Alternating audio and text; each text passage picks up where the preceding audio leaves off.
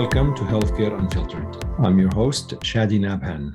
I'm a hematologist and a medical oncologist, and I have interest in all aspects of healthcare delivery, treatment, leadership, mentorship, and policy. I appreciate you tuning in for Healthcare Unfiltered. I appreciate your support and your feedback. Today's podcast is a very emotional one. We have all been hit with the overdose and the narcotic pandemic. It has taken the lives of many young people, old people, from all kinds of people. Several weeks ago, I came across a post on LinkedIn that was posted by Jody Odell, who is a vice president of sales at Acoustic Solutions and Architectural Textures. But it wasn't about her work. It was a very personal story about her son that she lost to a drug overdose several years ago. Her son, Jackson Odell, he died from an accidental drug overdose on June 8th, 2018. 4 years later, Jody posted on LinkedIn about him and talked about him in a very emotional way that struck me and brought tears to my eyes. I reached out to her. We corresponded by email, and she generously accepted to come on my podcast to share the story. I wanted to tape this podcast for various reasons. One, it is very important to highlight this pandemic. Yes, it is a pandemic. Things happen. We lose many people, innocent people, because of drug overdose. This podcast is not about putting the blame as to what caused what, but it is about sharing that this issue exists and persists. The second reason is I really wanted to use this platform to remind all of us with the people that we lose. Jackson Odell was an amazing, talented individual, actor, musician. Some of you probably seen his shows and seen the series that he appeared in. It is very important to recognize that we need to keep these people in our memory. So this episode is dedicated to him and to his family. It's an attempt to keep him in our minds. And the third reason is to highlight the power of social media, how it could connect people in a way that we never really thought about before. There was no way I could have met Jody Odell if it wasn't for her post. And she will share with you on today's podcast the millions of impressions that she got in her post and how many people reached out to her to talk to her. Despite how emotional this podcast is, I hope that you utilize it to raise awareness about drug overdoses. You utilize it to bring social media to a use that highlights the good things and to bring the memory of a life that was lost because of drug overdose. Thank you for tuning in to Healthcare Unfiltered.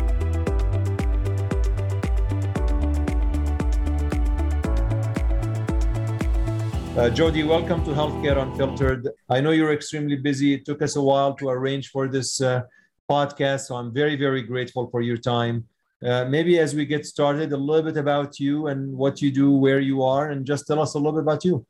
Oh, a little bit about me. Well, I'm the mother of four amazing children who are scattered. One, of course, has passed away, which we'll talk about Jackson today.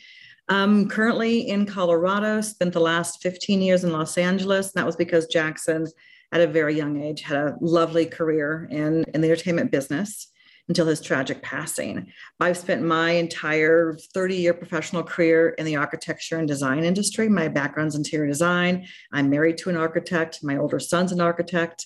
So we are in a very creative family, have always been this way. So every child has found their creative path along the way. So that's about me in a nutshell.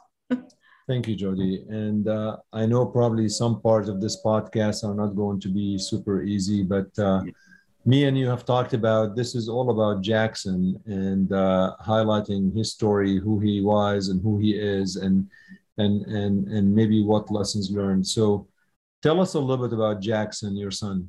Jackson was my firstborn son. My other two children were my stepchildren. So he was my firstborn, and he was, of course, my first son. This child came out and into this world knowing exactly who he was. He was gifted with anything a mother or parents would want in a child. He was so intelligent. He was incredibly handsome. He was a personality that just people were drawn to. And he also was so musically gifted. That was early recognition. He could play sports, everything and more that you'd want your child to be. This child was golden. I don't know how else to say it. I used to sit back and look at him going, oh my gosh, this is my child. And I felt like I was along for the ride of Jackson's journey. But Jackson was leading the way from the very early age. He led the way, and we were just there to try and guide and manage and help facilitate. And he very early on recognized he wanted to be, music's where it started. He was very gifted musically, ended up with the Colorado Children's Chorale, was the youngest child ever to audition and get into that professional touring group. That led him to meet people who decided to help him try to get to Hollywood. He was 10 years old, and we had an opportunity to take him to LA.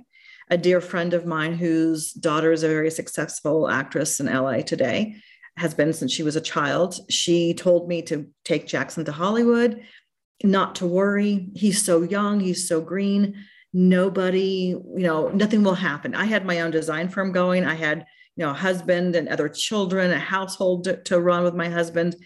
And this was not in my field of vision to take this journey to Los Angeles. So thinking it would be a temporary couple weeks, but geez, Jack, wasn't that fun? Wasn't I? Well, I might have had a great mom. Nothing would happen. And we'd come back to Colorado.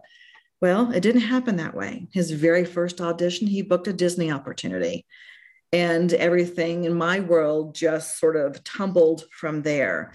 This child was very successful, very lucky in a very tough industry. As he found his way into the shows and movies he did, he really wanted to pursue his musical desires. So, again, it was Jackson's journey. So we let him in some contracts he had in the TV business, and he started to pursue music, and very successfully. At 17, he wrote the soundtrack to a feature film. All the main tracks he wrote. So was he in school in LA at the same time he was doing this, or was he just quit school and just focus on music and acting? He was in school technically, but he never went to regular school. So when you start to become successful, you're on set, and they have set teachers. So he was educated either on his days off when he wasn't working, he was at home being educated, or he was on set and they had set teachers when he was a minor. So there are very strict rules with SAG that protect them, which is great, to make sure that they stay, on the education track and get what they need. He was brilliant. Perfect score on his SAT. It didn't even study for it. Realized the night before it was coming the next day. I'm like, Jackson, we should reschedule this. Kids study for months. He's like, oh, Mom, I've got this. Slid into the test just barely on time, took it, and he was just that child. I mean, he wasn't the kind of child who, when he had downtime, video games was not his thing. He was studying quantum physics. He was studying Big Bang Theory. He was, crazy about Einstein and all things, to relate to science. And Stephen Hawking, he devoured anything that Stephen Hawking said, wrote, did, whatever. That's where he spent his time. So had he not gone into this path of entertainment and music, definitely this kid would have been in the sciences somehow in some level. He just could not get enough knowledge in his brain. He loved it. And I wanted him to go down the college path, but the music career had already started, and all his producers said, why send him to college? Because he knows what he's going to do. they really can't teach him anything he doesn't already know about what he's doing. Let him go. So I did. I let him bypass college and continue on his education through music that he wanted to do. So that's is brilliant. What was the impact of that on his siblings? really hard. I think jealousy is easy to identify, and it's understandable because so much effort and time. Our entire family ended up leaving everything we ever built in Colorado and moving to LA for Jackson because it was obvious. Jackson and I were in LA. My husband and my younger daughter, she's 14 months younger than Jackson, they were here in Colorado. He had his architectural business. My parents came to try and take care of her. We were a family in too many places. So my husband sold his architectural practice and moved to LA with us. My daughter was in the 4th grade. I ended up taking her out from all she ever knew, put her into a whole new environment in the 4th grade, which was really hard for her. She's 20, almost 24. She's in Chicago, struggles with that still. She still has issues with how her life was upended. But she loved him. Always thought that she would be on the musical journey with him, but more on the business side. She studied music business in college. She was in her 2nd year of college when he passed away. And she continued on that journey, I think, just blindly, not knowing else to do. She was so severed and in so much pain. I have my tissue, hang on. But I'm very sorry. I'm very sorry. There are days I can talk without tears and days I can't. What? Tell us, what instruments did he play? He taught himself piano. It was amazing. So anything, I will say this to you, anything that made music, if it could make a noise, Jackson would master it. He was, I think, probably 5, and I had purchased a beautiful baby grand piano and put it in my home. None of us played. I just liked the aesthetic of it. And my husband had taken Jackson and the kids to see, I think it was Star Wars. And I'm asleep and the music room is below my bedroom. And I hear someone in my home. It's after midnight and the piano is playing. My heart thinks, oh my gosh, who's in my house? I go flying downstairs, not in fear. I have, if there's a fight or flight, I'm a fighter, not I don't flee, I fight. I go downstairs and there's my 5-year-old in tears. He's crying. He's got both hands on that keyboard. I'm like, Jackson, baby, what's wrong? And he's like, Mommy, this song is in my head. I can't get it out of my head. He was being tortured by this music. He couldn't stop. And so he went to the piano and started to play. I'm thinking, oh my gosh. And he's playing the Star Wars theme, 2 hands, 5 years old. So I'm realizing, okay. So I reached out to a young piano teacher because Jackson said, Mommy, I said, Jackson, do you want lessons? He goes, Mommy, I want to play jazz. I don't want to play classical. I want to play jazz. And he's 5. So I called this young gentleman he's in Chicago now. And I said, listen, I've got a 5-year-old. Can I hire you for an hour to come and see if he's something that you want to work with? And he said, how old is he? And I said, he's 5. He's like, I'm sorry, but that attention span's 15 minutes max. I said, tell you what, you come. And if Jackson's done in 15 minutes, I'll still pay you for the hour and you could free to go. Well, his name was Derek Berg. He shows up. He was with us for well over an hour and Jackson still wanted to keep playing. He's like, okay, I see what you're saying. Let's work with this. And so that's where it started. But as he started to grow up as a teenager, my father had given my husband a guitar so Jackson had access to it. Jackson picked it up. And Jackson started to play. So I don't know if you know who Peter Frampton is, the musician Peter Frampton, back from my days. His daughter Mia and Jackson were really good friends. And Mia wanted to learn how to play the guitar.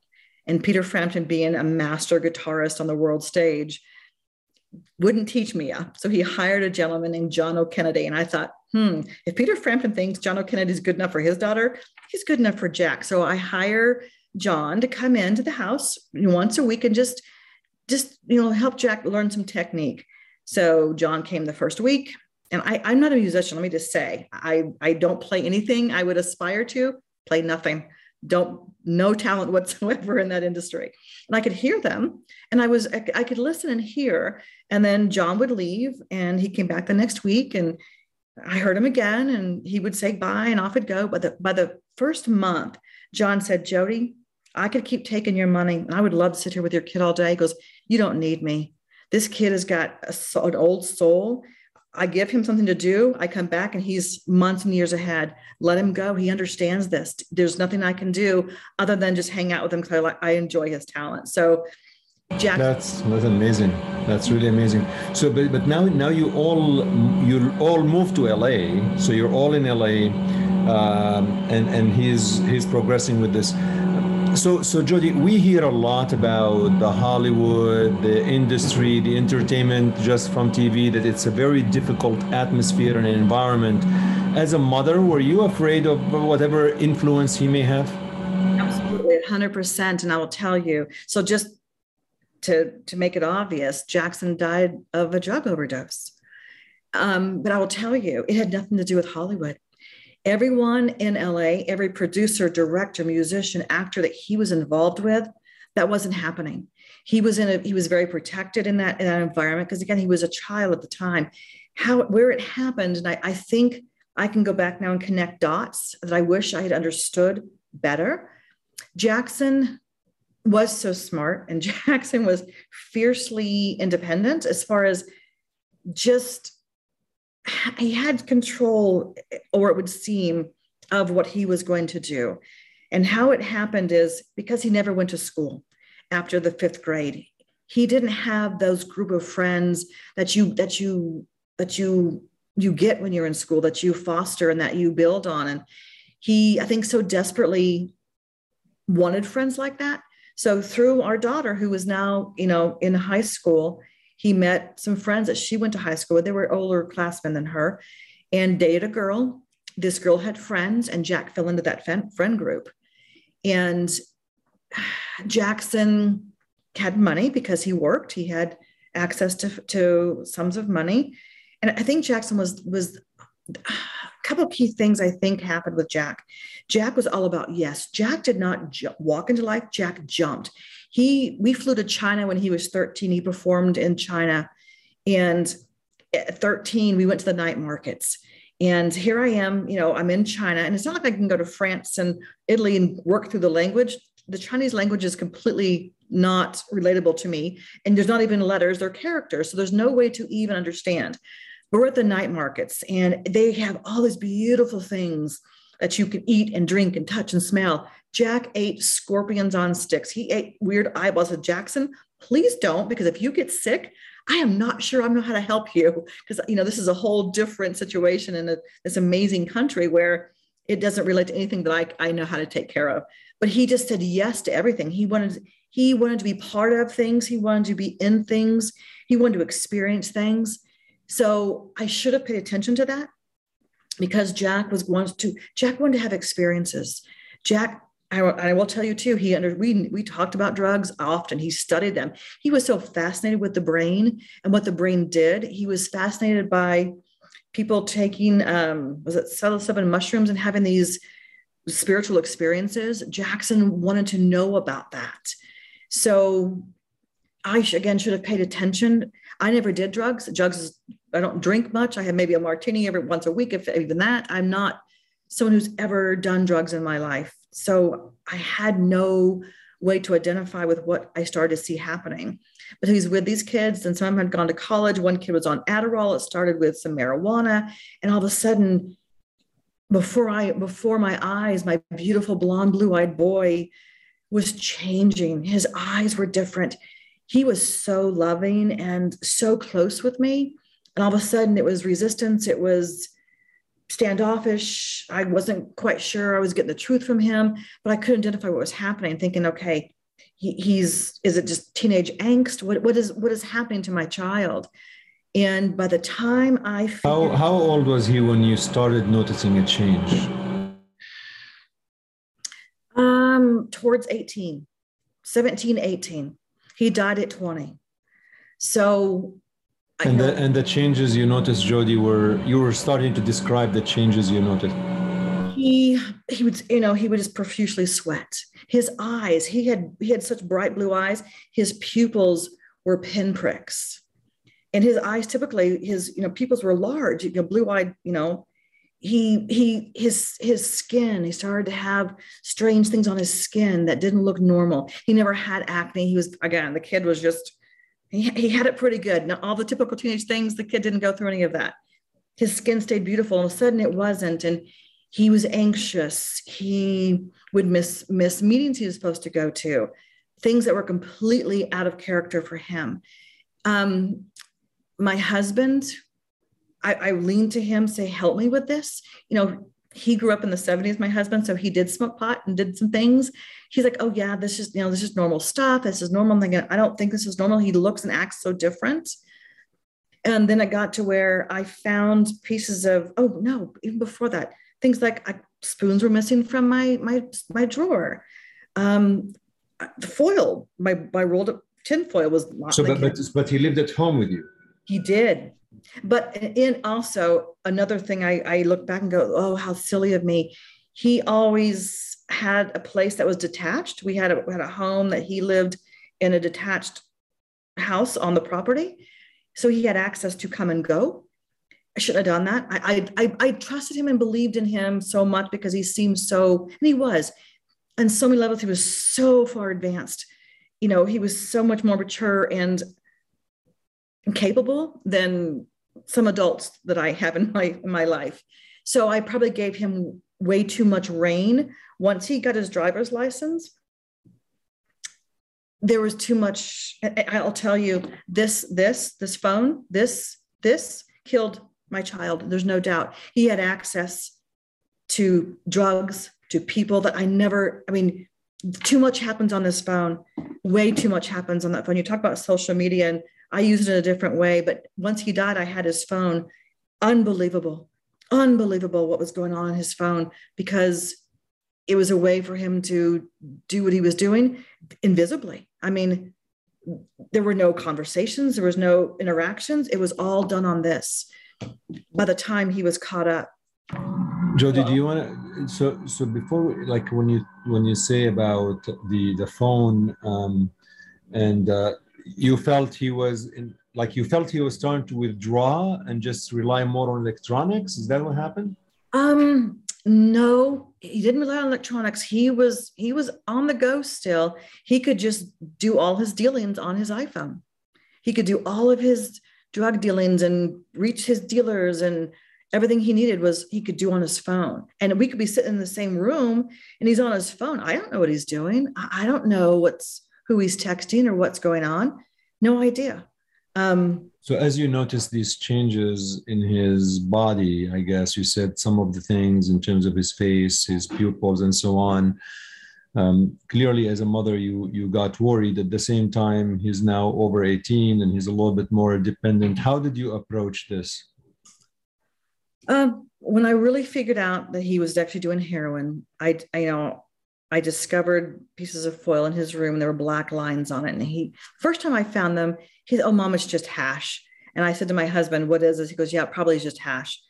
And I'm thinking, okay, that sounds more serious than you guys are acting. But my child just kept stumbling. And I knew my mother's heart knew something's wrong with my child. So I finally took my phone and I Googled, aluminum foil with black lines, and it popped up just as big as you please. And I thought, okay, and I was home alone. Jack was out. Everyone was out of the house. I thought, I need him to come to me. I need him to come to me right now. And I need to get his attention calmly and make it urgent enough that he comes to me now. So instead of going, oh my gosh, I know what you're doing, I said, baby, it's Mom. We have a family emergency. How soon can you get home? He came right home and I confronted him. And it was as if I was watching a caged animal. We were in my home office. The door was closed and he was pacing, and all of a sudden it was anger. And it almost became physical, him towards me, because suddenly I figured it out. And now he was caught. And I think he didn't want this to be what happened. I think he was very, very ashamed and didn't want me really to know. He didn't want to let me know he was so trapped. So, and you're right, he's 18 now. And I will tell you, nothing magic happened in the stroke of midnight when a child goes from 17 to 18. He was no more capable of being in the world and making decisions. But now legally, I have zero authority. I cannot make him do anything. I can't make him go to rehab. I can't get him to a doctor. I have zero. Doctors don't have to talk to me now. And they don't. So it became, now I am way behind the eight ball. My son is so far down a road. He is so trapped, and I call it a seductress. Heroine's an evil seductress. She will promise you all these things and she will deliver them, but then she will take you in the end. So let's talk about this first confrontation, I would say. You're there, you're with him in the home office. yeah. You're upset, he's upset. Did you reach an agreement? Like what take me through what he obviously admitted, he did not deny it, but did he say he will do something, or did he deny it and he say He no? denied. Oh, denied. I'm wrong. I'm like, oh, honey, this, and I'm not wrong. And it truly got to where I was a little afraid physically that he was, I'm 5'4" and he's over 6 feet. And he got very aggressive with me, but again, he was trapped. And I don't know that I got really angry with him at that moment. I certainly did laughter, but I'm trying to stay calm to go, we need to fix this. We need to fix this now. This cannot continue. But he just wouldn't accept it. It was denial. So, I'm completely out of my element. I don't know what to do with this. I, tried to reach out to people for help.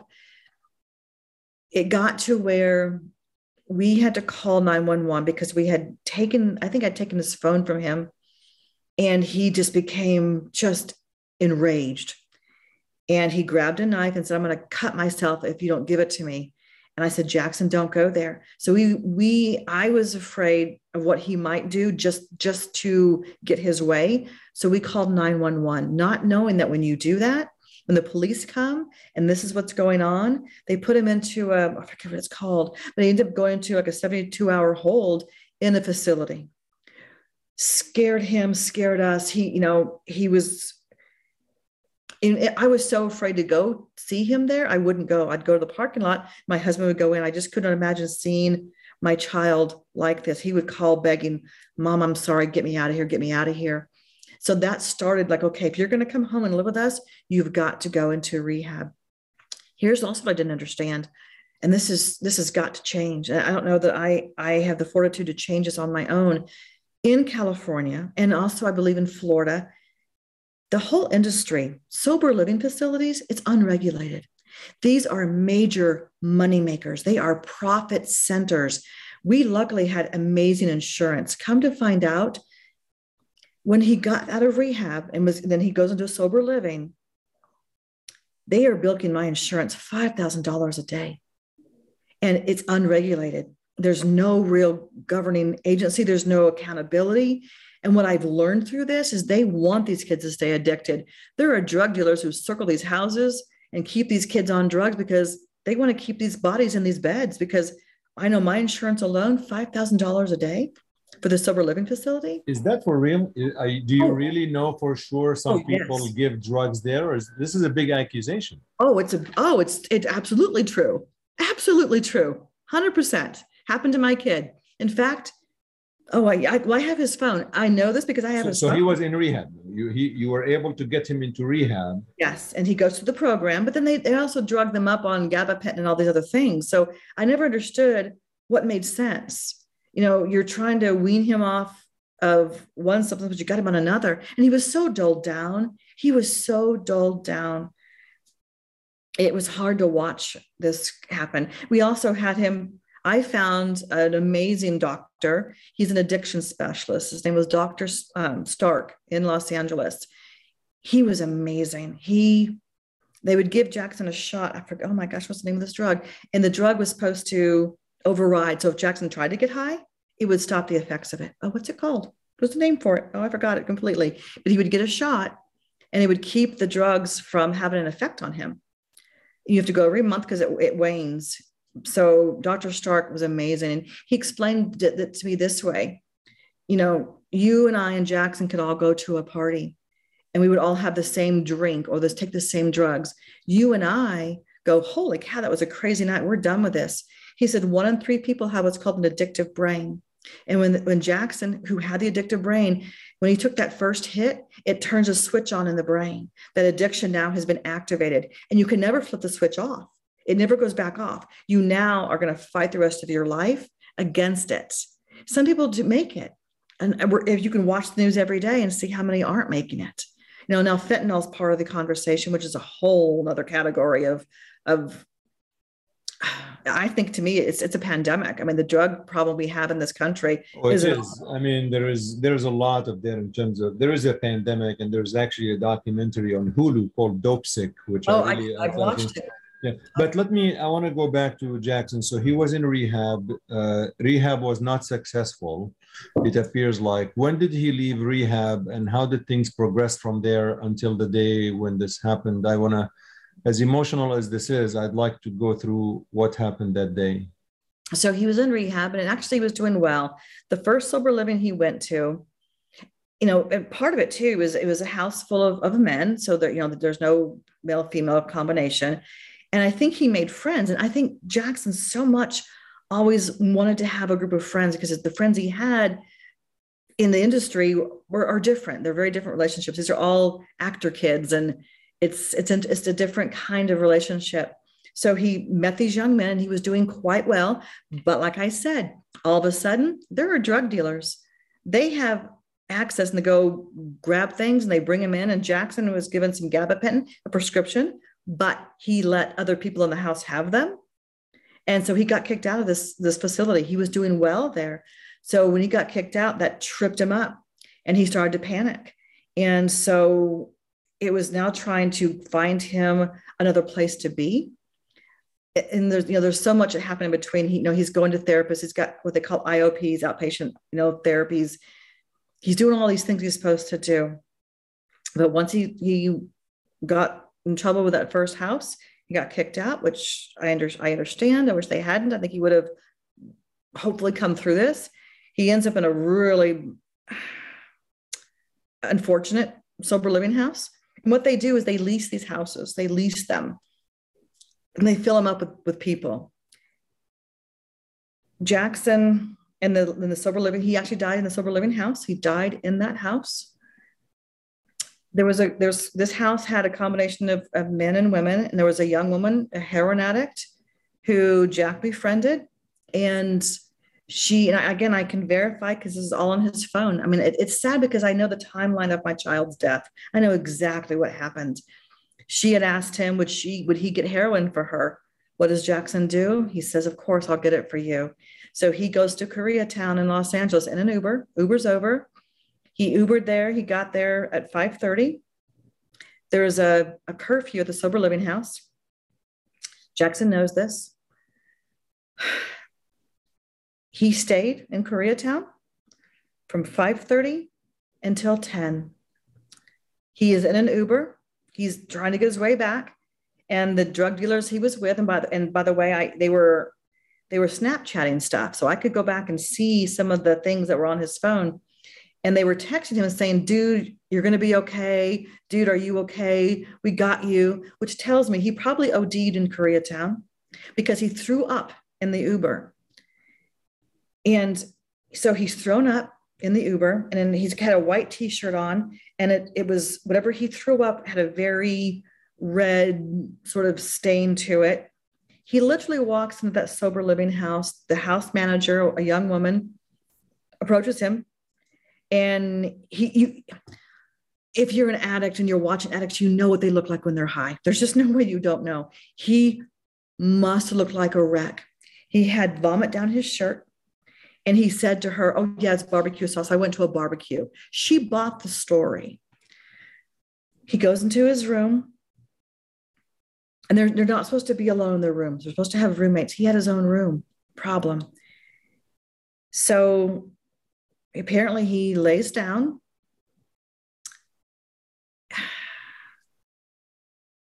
The young girl who he went to get drugs for said she knocked on his door at 11:30. So he would have been in the house by 10:30. I'm not sure what time he laid down. But she knocked on his door, and she wanted to get her drugs and watch a movie with him. She said he didn't answer, but she heard really loud snoring. And I just wanted to grab her and say, you know what that sound was? That guttural snoring. He's dying. That's what it sounds like when they're dying of a drug overdose. They have this sound. And she didn't open the door. It wasn't locked. I think, I don't know that she told us the truth. I think maybe she did drugs with him. Maybe because there was no paraphernalia, nothing found. But again, I think there was a big cover up because by the time we got the phone call, hours and hours and hours had passed. So he laid down. He had taken off his boots. He was still in the clothes. He still had his shirt on, and he was on his stomach. And he, according to the police report, was hugging his pillow, and he went to sleep and didn't wake up. That morning, which I think is interesting, the morning of the day we got the phone call, I was leaving LA to go to Chicago. And this is what prompted the post, by the way. This is where the post on LinkedIn where you saw, this is where it came from. I was leaving LA to go to this global design event that I've gone to for so many years.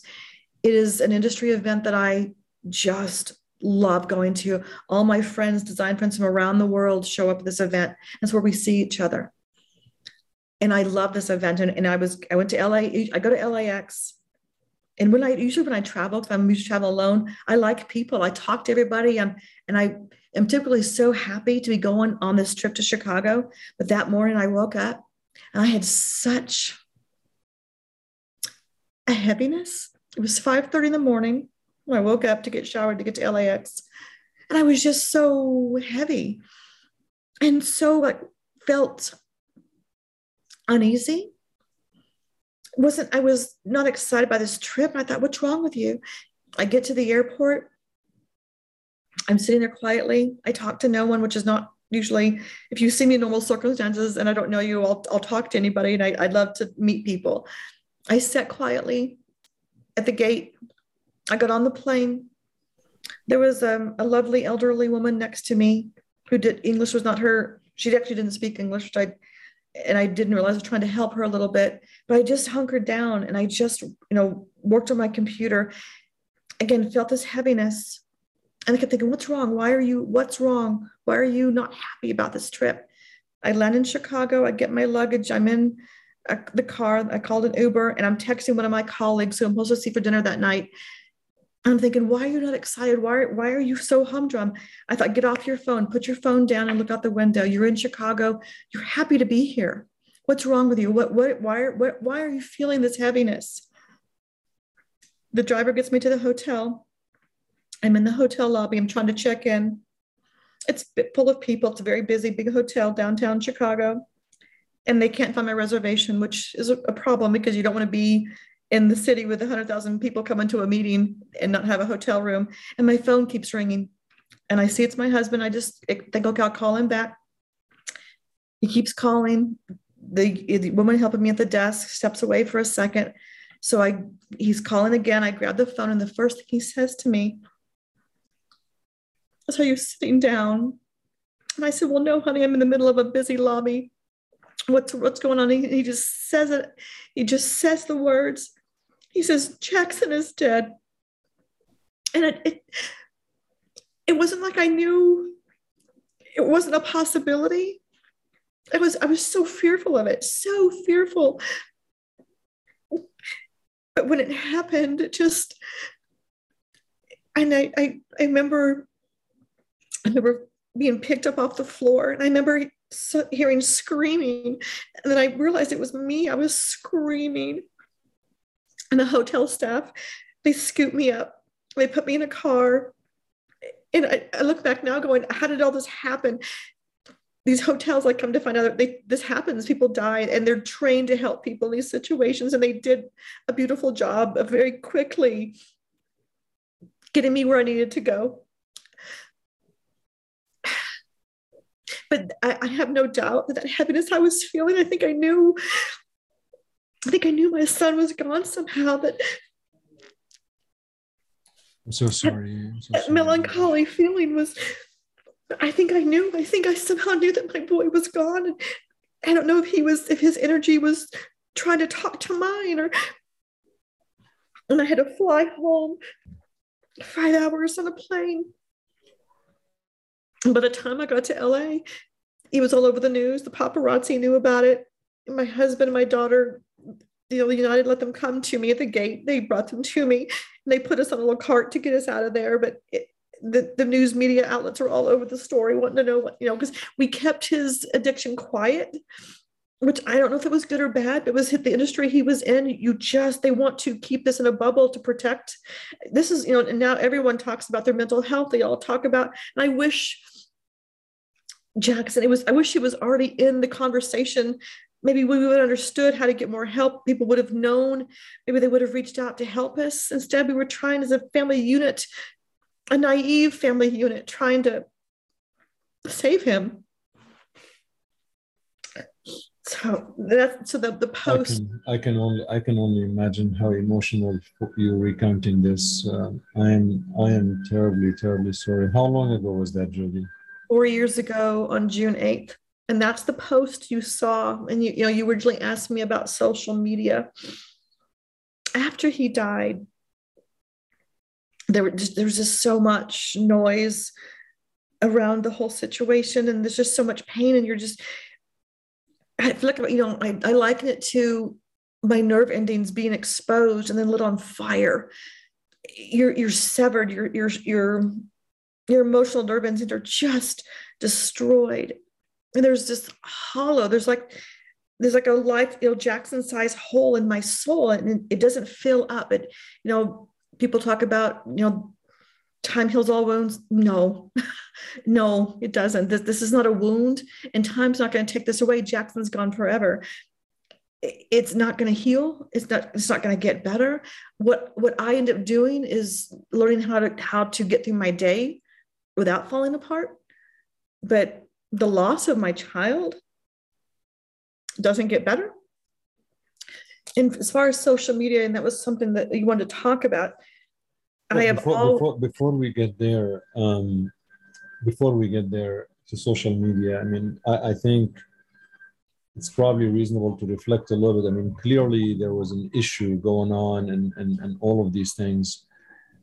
Did you address any of this, whether it's with the house, whether it is with his friends, whether it is with the police officers that came in? And I mean, was there an investigation into the possibility that, anything that happened from this, or was it just, okay, this is just one of many that we see and we move on? Exactly. We talked to lawyers. They said you will spend, because I knew who the drug dealers were. I knew their numbers. I had their pictures. So the sober living house where he died in, he would have died. They knew he was deceased that morning. We didn't get a phone call till 1 PM, which speaks volumes to me. I think they were cleaning up the room. I think they knew they were in trouble. Within a matter of days, that house was empty and they had relocated somewhere else. So that to me is a big show of fear. What do you? So how is that not like a red flag for the cops? Los Angeles is such a mess. It's one of many. It's one of many, and every lawyer said you will spend more time trying to fight this. There's bigger things than to worry about. I said I've got pictures, I've got receipts, I've got everything you could imagine. I can show you where they are. Didn't matter. That is really. It is impossible, like you said, to cope with something like this, and the wounds, like you said, don't heal. I can only imagine. But in the days that followed, or in the weeks that followed his death, I don't know. What did you do?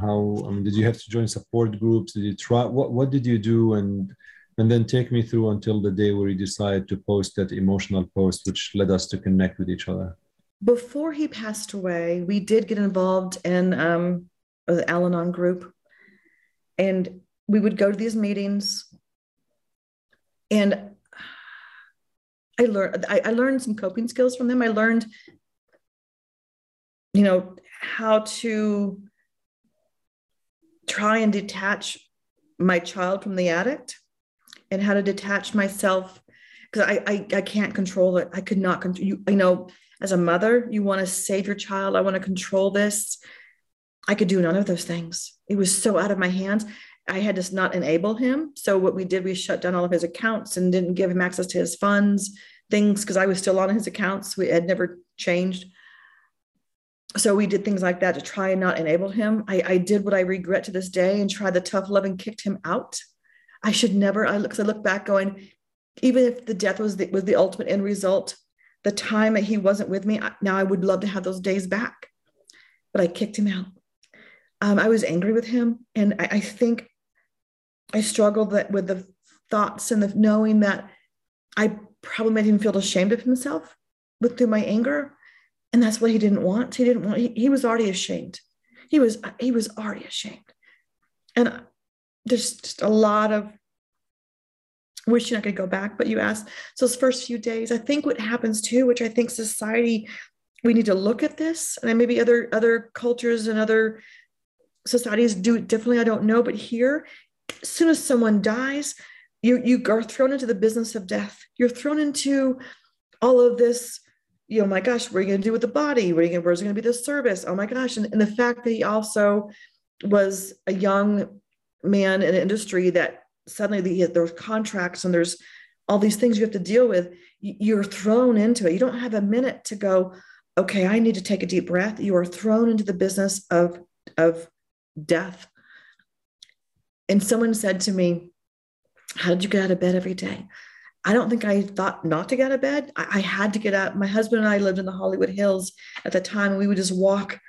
I needed to move for fear if I didn't, I might not ever move again. So we walked and walked and walked and cried and cried. And it sounds so naive. And I look back and go, God, I feel so naive to even say this, but we had him cremated. And I kept thinking, before he was cremated, I thought, I am smart enough. I am smart enough to try and figure out a way to bring him back. Before we cremate him, I know I can figure out a way to bring him back. And I would walk and think and talk, and I would cry. I'd talk to Jackson. We walked and walked and walked. And I was desperate I would have told you before he died, I would have said to you that I don't know if I'd say religious, but I prayed. I prayed for him to come through this. That just came to a screeching halt. I would tell you, I feel very void. I feel very numb.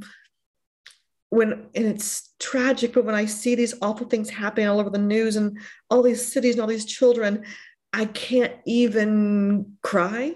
When I cry I'll cry about Jackson, but everything else feels just numb.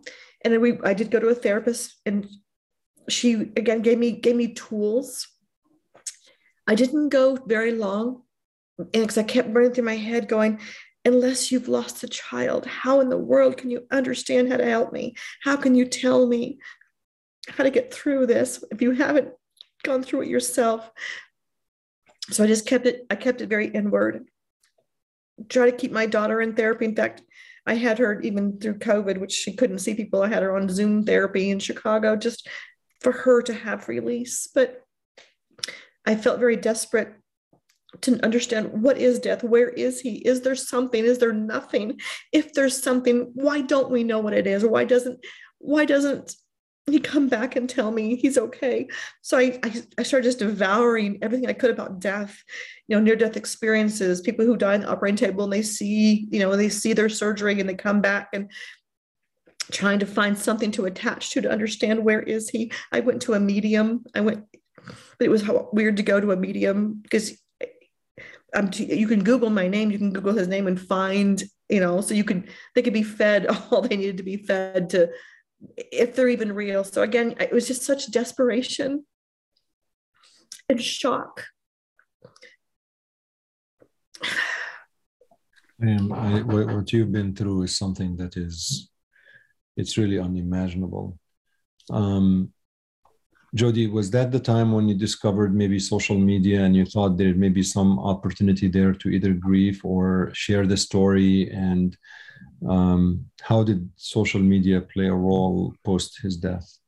So for me, I've always had professional social, LinkedIn and Instagram that were professional. My Facebook, Facebook used to be a whole different way to communicate. Now it's morphed into something very new, different. But I've always had social media accounts. And even from a small child, as soon as I could write, I've always journaled. I've always used words as a way to process. So when Jackson first died, it was just constant writing for me. I liken it to, I'm screaming in my head and no one can hear me. If I don't get these thoughts out of my head, I'm not going to make it. So I just wrote and wrote incestuously. And maybe an inch of what I wrote, I would put onto social media, and part of it was Jackson had a global reach, and our network of friends was global. And it was a way to share with them this experience. Instead of having to have the conversation with everybody over and over, I would post things on my Facebook. I'd post things, videos and stories. And it was a way to thank everybody all at once that, because people are texting you, they want to help. They don't know how. So I'm bombarded with people calling and texting and emailing me. And it was a way to say to them, I hear you, I see you, I thank you. You're lifting me up. And I want you to know I cannot get to all of you individually. I just don't have the strength, but hear me, that I hear you and I see you. And I'm so grateful. So I post stories about Jack. And I think part of it starts to morph into, as a mother, you don't want your child to be forgotten. And it's strange to think there's a cap, there's a limited now. There's no more pictures of Jack. There's no more stories of Jack. There'll be no more videos of Jack. So those treasures, there's something that until I have to prove that he was here. And so I would post on my personal, platforms about Jack. And then the post that you saw that brought us together, I've never used LinkedIn in any other way but professional.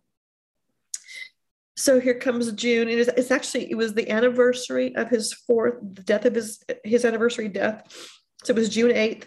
And I never know, it's only been, 4 times I've had to do this. I don't know how I'm going to feel on that day until I really open my eyes.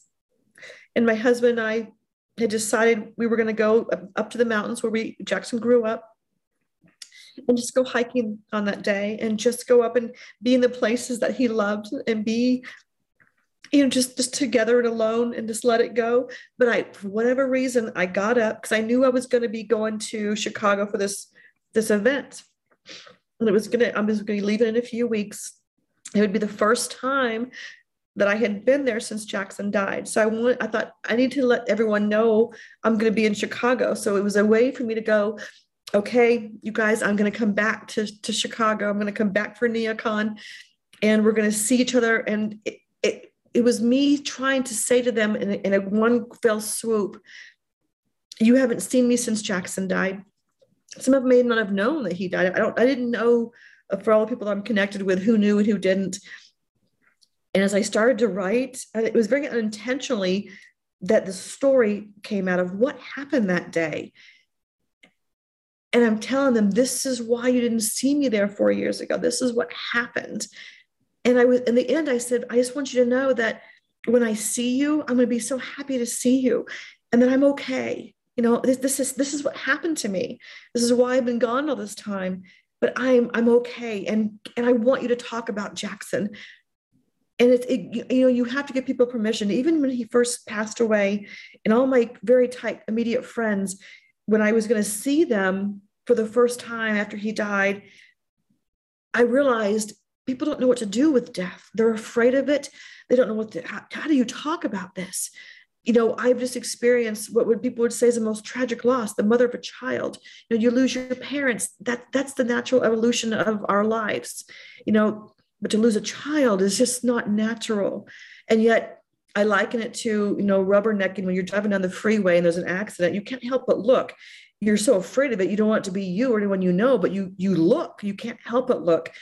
This is the same way. I think parents are like, oh my gosh, she's lost her child. They're so afraid, but they're drawn to it, but they don't know how to approach it. So I would get ready to see my friends. I'd text and say, listen, it's okay to talk about Jack. You can ask me any questions you want to. Don't be afraid. I'm happy to talk about it. And when they had that permission, they felt relief. They were grateful for the permission. So in that LinkedIn post, I was saying to them, I'm going to be there, and I'm okay. And I'm going to be so happy. And please talk about Jack. Ask me questions. And that's how I ended it. And then I said, I remember saying, I thought to myself, why am I really posting this? Why am I sharing my public pain in a very professional forum like this and put my son's picture in the post? And I thought, my first intention was to share and let you know I'm coming back. And I thought, is that really real? Or is I just don't want my child to be forgotten? And then I hit send. We get in the car. We go up to our little town called Evergreen, Colorado. We go on our hike and there's no cell service. My phone was in the car. I get back in the car. My phone's blowing up. I'm like, what in the world? I said, oh my gosh. I said, my husband, I said, oh my gosh, I've got 1,000 views on my post, thinking that's crazy.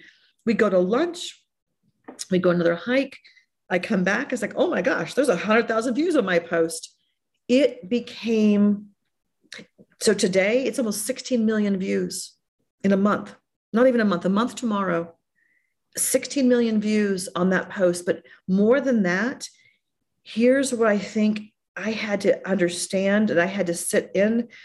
The people who reached out to me privately, the messages I got on that post, people wanted to share their pain. Oh my gosh, I lost my child. Oh my gosh, I lost my son.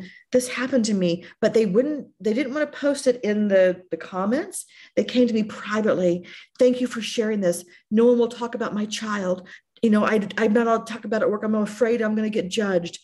The burden of, I shouldn't say burden, it was heavy to read it. And one young man, he's like, I'm leaving Boston. I'm flying first class to Ireland. I'm sobbing in first class. I have 2 boys at home and I'm reading your post and I know I don't know you, but oh my gosh, I couldn't survive this.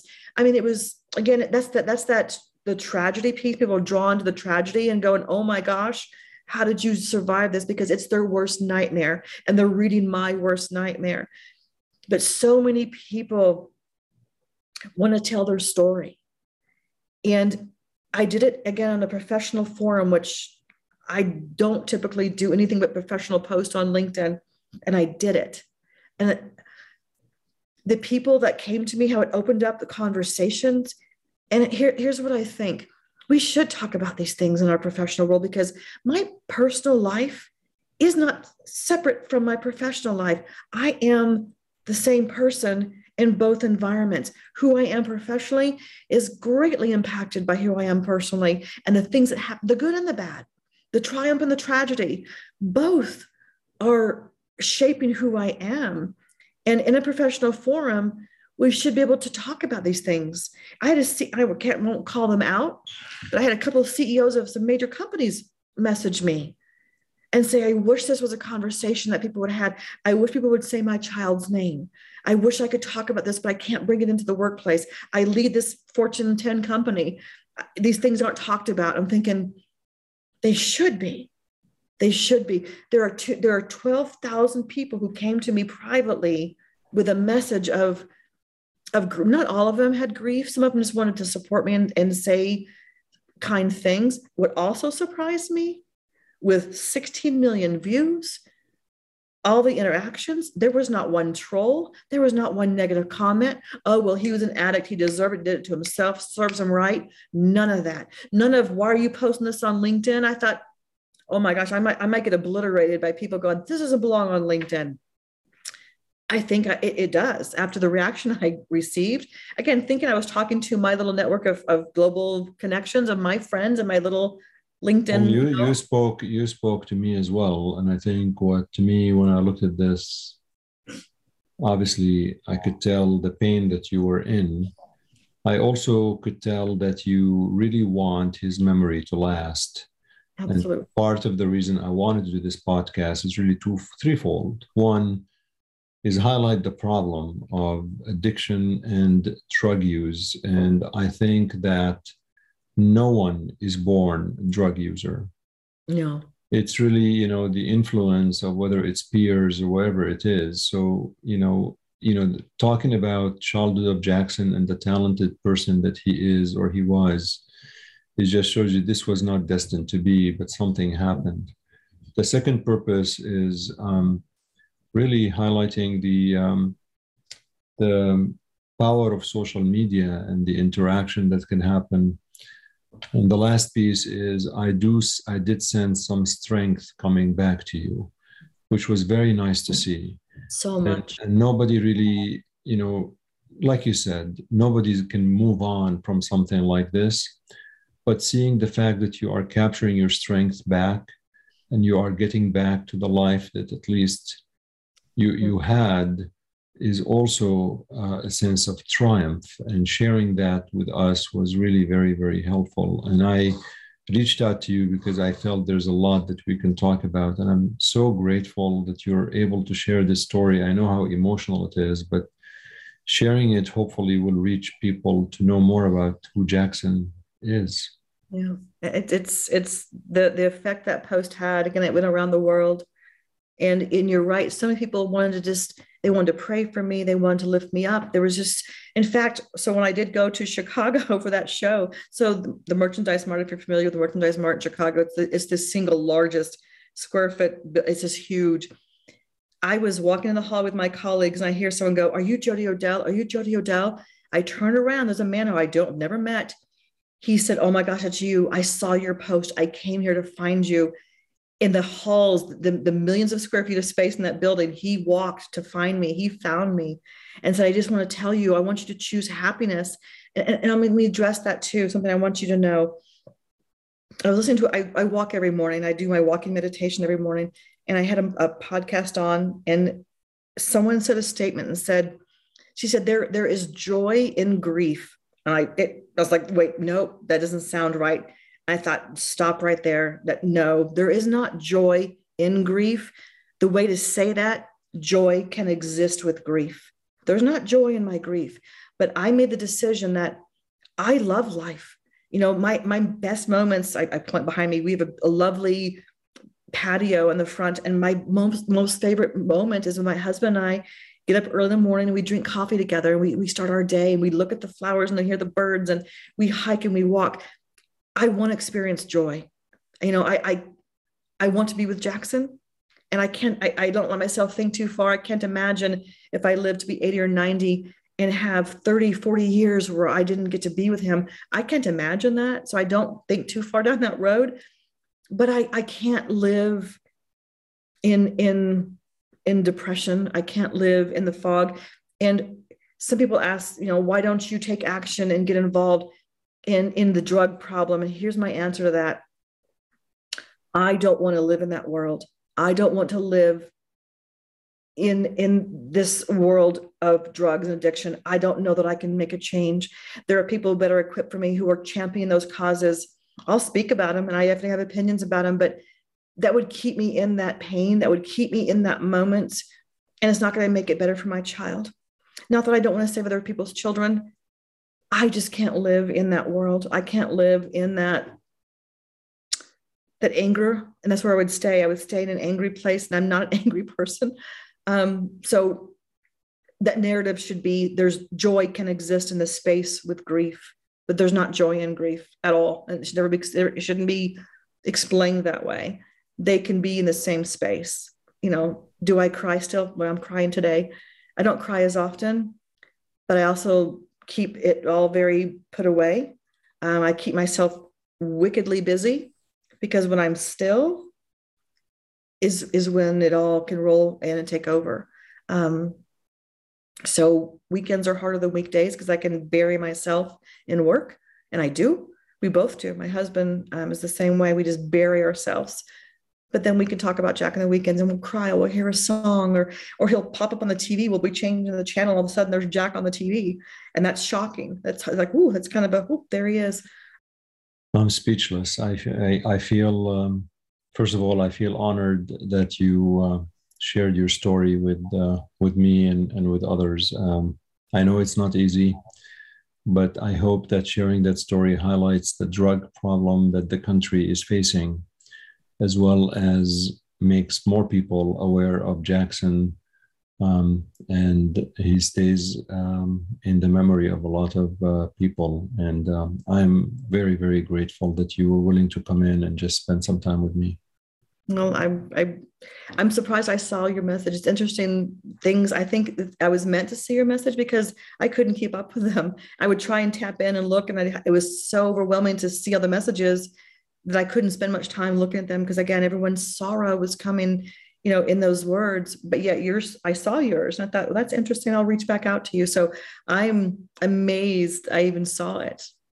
Well, it's destiny. Sometimes things are meant to happen, and I hope that, as I said, I'm really very, very privileged, and I feel honored, and I know this is a very emotional thing to talk about. Sometimes I think these emotional stories could be cathartic, talking about them, and sometimes could be therapeutic, sometimes not. I mean, we don't need to kid ourselves. Sometimes they become more painful, but the goal of this is to keep Jackson's story alive and well. Yep, absolutely. And I thank you. I thank you for giving me this time with your audience. So I know your podcast is popular and you talk about all kinds of important health issues. So I appreciate you letting this be on your platform. Thank you so much, Jenny.